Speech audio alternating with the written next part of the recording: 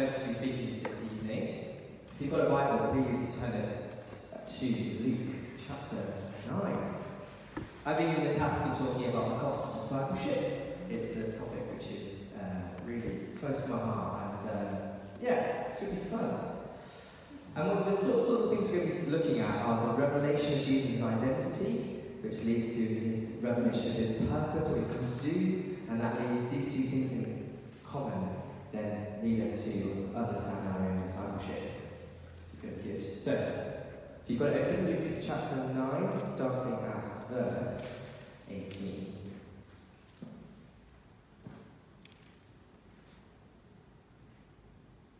Once, when Jesus was praying in private, and his disciples were with him, he asked them, "Who do the crowds say I am?" They replied, "Some say John the Baptist, others say Elijah, and still others that one of the prophets of long ago has come back to life." "What about you?" he asked. "Who do you say I am?" Peter answered, "God's Messiah." Jesus strictly warned them not to tell this to anyone. And he said, "The Son of Man must suffer many things and be rejected by the elders and chief priests and the teachers of the law. And he must be killed, and on the third day be raised to life." Then he said to them all, "Whoever wants to be my disciple must deny themselves, take up their cross daily, and follow me. For whoever wants to save their life will lose it, but whoever loses their life for me will save it.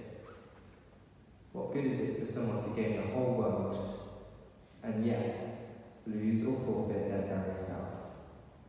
Whoever is ashamed of me and my words, the Son of Man will be ashamed of them when he comes in his glory and in the glory of the Father and of the holy angels. Truly I tell you, some who are standing here will not taste death before they see the kingdom of God." This is the word of the Lord. Thanks be to God. There are no windows. Your cell is really small. You can't move around much. You wouldn't know if the sun was rising or if it was setting. You wouldn't know what time it was. They'd give you bread twice a day, 2 slices in the morning, 2 in the evening. This is life in prison. These are words from Pastor Gideon. He's a Christian in Eritrea in Africa. He spent over 6 years locked up for being a Christian. Gideon was beaten, interrogated, forced into manual labour, all to pressure him to deny Christ. But even as he was in prison, Gideon held on to his faith in God. And he goes on to say in this interview, "Even when we were in suffering, we rejoiced. Our happiness is not based on what we have or do not have. When people see that, they accept Jesus." And then once Pastor Gideon was freed, he went back to his work as a pastor, and he said the church has continued to develop leaders and disciples, those who aren't afraid of jails or of death. That is the kind of generation the church has produced. What makes us happy is that more than ever the gospel is spreading. Glory to God. It's a wonderful story. And Pastor Gideon knows how costly it can be to follow Jesus. He knows that personally for himself, and then when he goes back into his church, he then tells people plainly, this is the cost of following Jesus in this place. But despite the high cost, the church is growing. Thousands are coming to know Jesus. They're counting the cost, and they're concluding he's worth it. Now I'll tell you this not to glamorise the persecuted church, because actually most of the time the persecuted church are facing much smaller, less dramatic daily persecutions of people just trying to stall the kingdom of God. As we come to Luke 9, I just want those words of Pastor Gideon and the stories coming from the persecuted church to ring in our ears. Because although, we don't face the threat of death for being a Christian in this country, I don't want us to slip into the idea that it's all too common in Western church that discipleship costs nothing.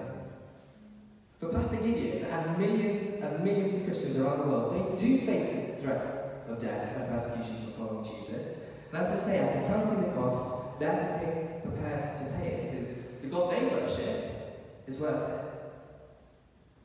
So maybe we just humble ourselves before their example this evening. Let's turn to Luke 9. So far in the Gospel of Luke, Jesus and his followers have been causing quite a stir his teachings, his miracles, his wondrous things, the news of it is spreading far and wide. Great crowds are gathering just to get a glimpse of this great teacher. His renown is reaching the ears of the great Herod, if you look at chapter 9, verse 7. And Herod is terrified because word is reaching him that some are claiming that this man is John the Baptist. And Herod's like, hang on a second, I killed John the Baptist, I beheaded him. Is he back from the dead? This question of who is this man is running through this text. And that's the scene before us at verse 18. Once Jesus has heard the same consensus from the crowds through his disciples, he then poses the question back to them. Okay, so, that's who they say I am, but what about you? Who do you say I am? Makes you think, doesn't it? What would be the answer to that question today? The great crowds of the great Christian country of the UK, who do they think that Jesus is today? A report in 2015 actually asked this question. I've got some stats. I'm not really a data person, but hey. 29%, they said that Jesus was a prophet. 40% of adults either don't believe or aren't sure that Jesus was even a real person. And then 22% thought that he was fictional. And then fascinatingly, actually, a fifth of adults in the UK, 20% of adults in the UK believe Jesus was God in human form. I was shocked by how high that was.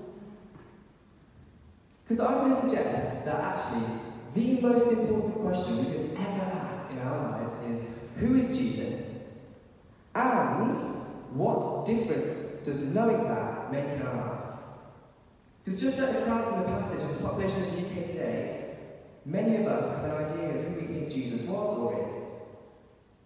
But I'm going to suggest tonight that actually many of us do not actually sit with the second half of that question for long enough. What difference does that make to my life? Because if 1/5 of Brits say that Jesus is the Son of the living God, where's revival? Well, quite simply, they don't think that knowing that Jesus is the Son of the living God, they don't think that that should cause any change in their life. Perhaps even those of us who call ourselves Christians fall into the same trap. That's what this passage challenges. Verse 20. But what about you, he asked. Who do you say I am? And Peter pipes up, God's Messiah. And he got it, he smashed it. Finally, these disciples are catching on. The man before them is the promised Messiah, the one who they have been waiting for, the one who's going to set them free, the one that the prophets have been pointing towards. Peter started to catch on. He looks at Jesus and goes, I'm God's Messiah.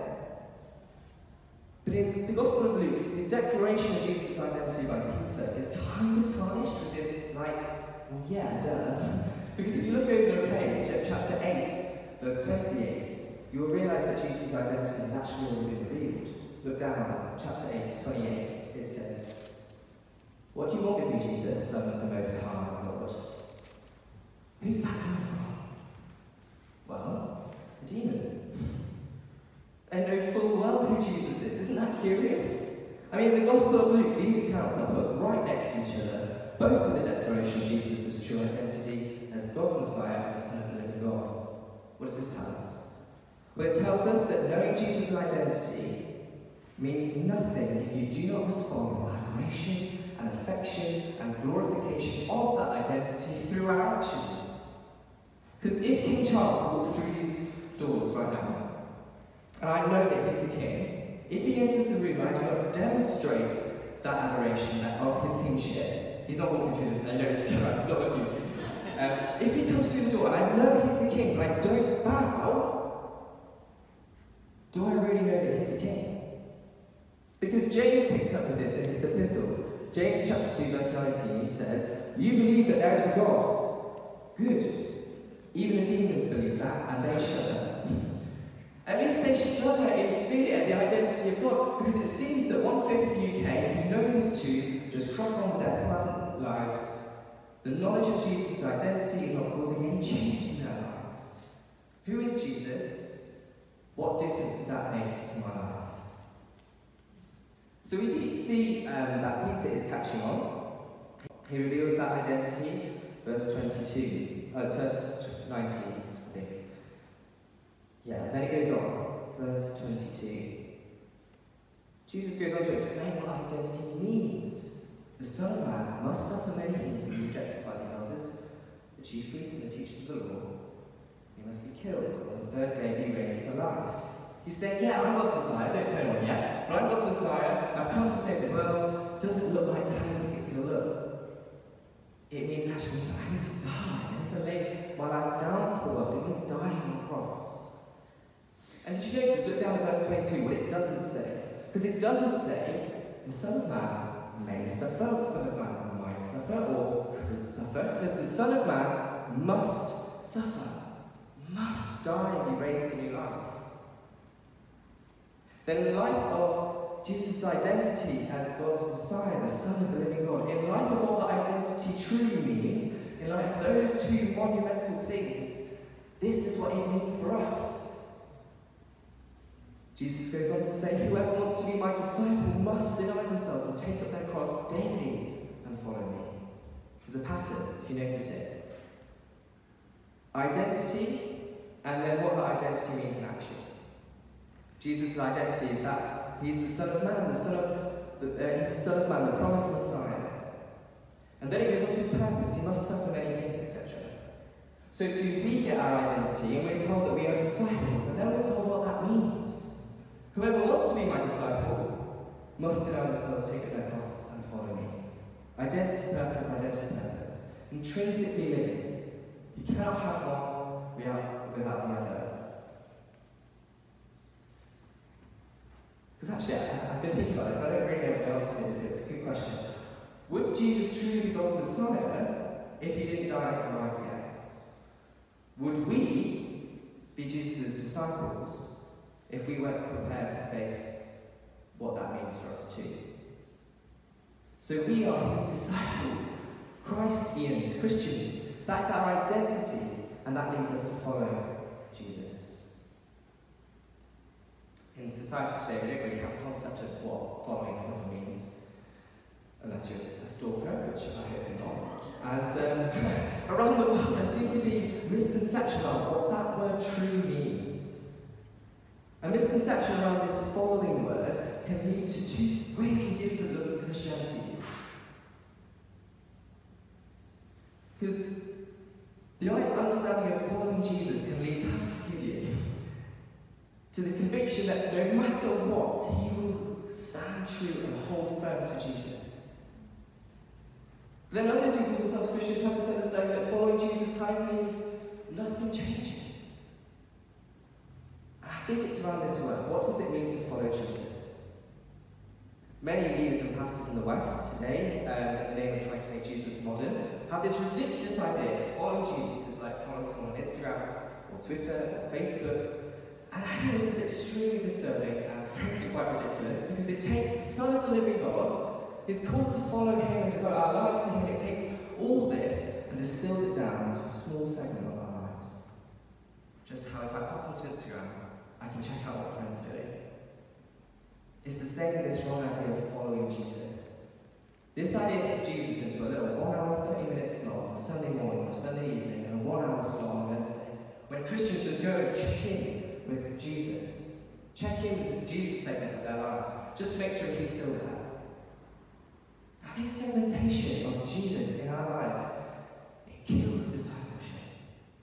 Because true discipleship, true following of Jesus, does not have Jesus as a segment of our lives, like an orange or satsuma, but it puts Jesus right in the middle, from which everything grows and is defined. So how are we to look at true discipleship? I think the best way to think about it in this modern world is to think of it like apprenticing under Jesus. Now this analogy comes from the late great Dallas Willard, I think.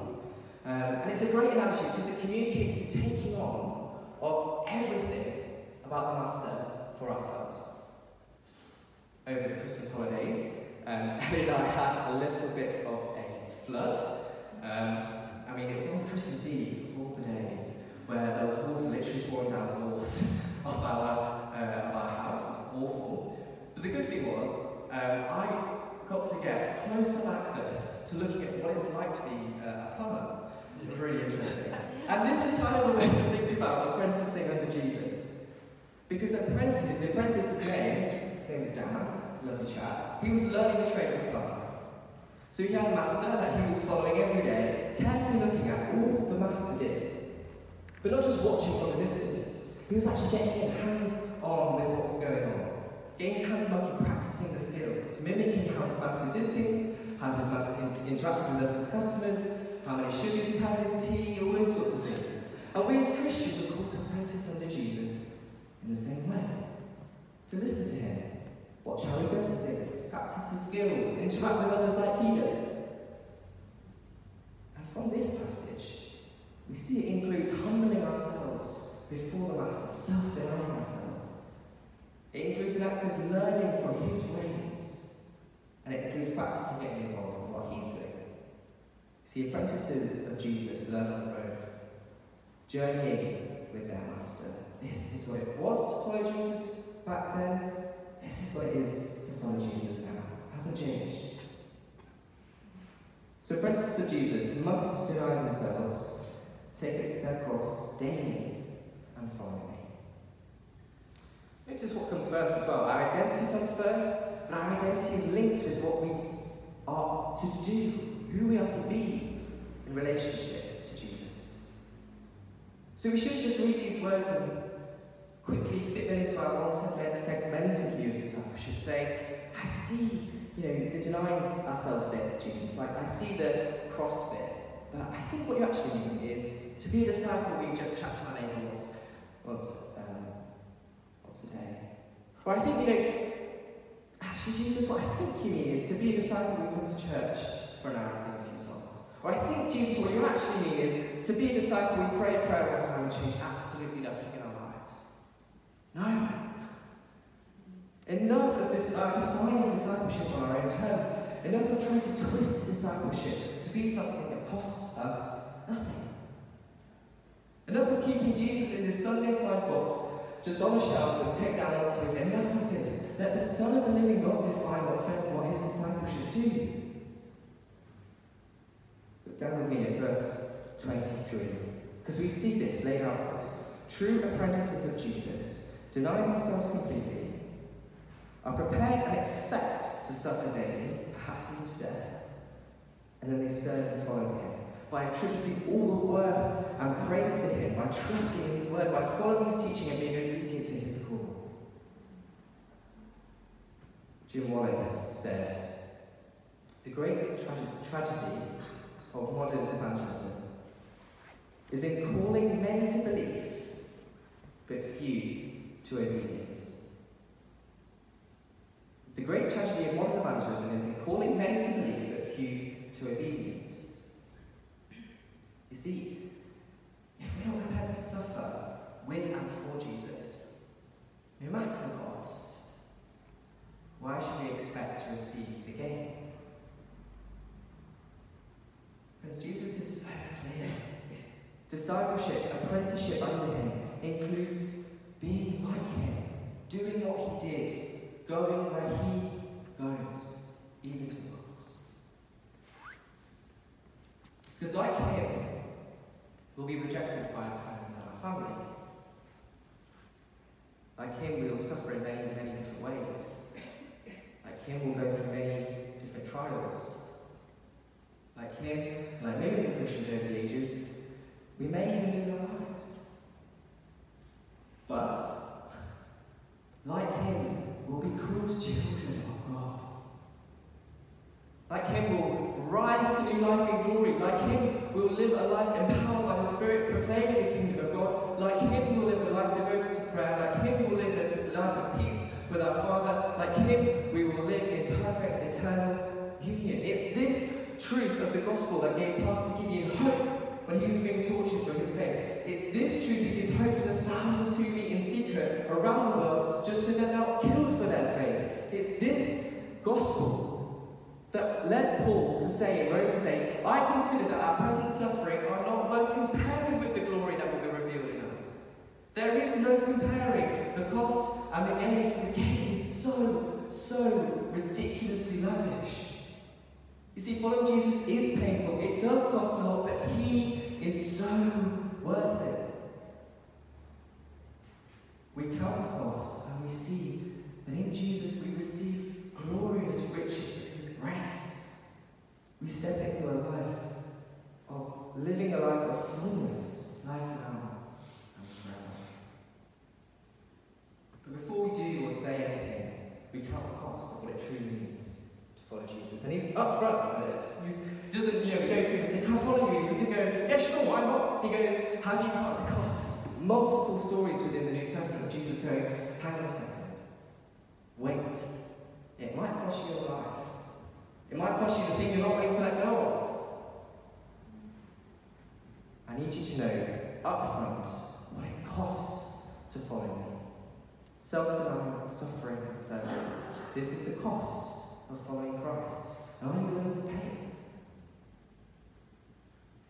Or are you trying to gain the benefits of the kingdom of this world, whilst also trying to gain the benefits of the kingdom of God? Are you trying to follow Jesus without it costing you a single thing? You see, in the light of all that there is to gain through Jesus, we embrace self-denial. We delight in our sufferings. And we devote ourselves to the service of Christ, for he is so worth it.